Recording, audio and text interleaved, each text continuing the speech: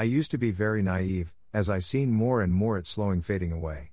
What I mean is I've found out some weird, nasty, criminal stuff about people who claim the total opposite.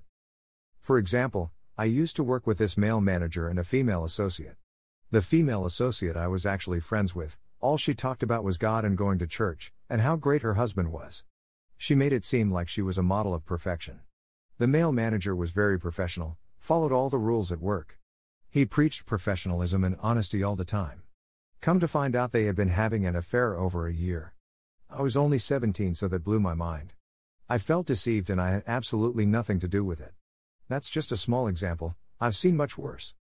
I used to say I always find out people crazy later on. Now I've seen almost everyone do things that shocked me. It helped me to not judge people, because I don't know what people do behind closed doors. Everyone might be crazy to me. I also know people might think the same of me.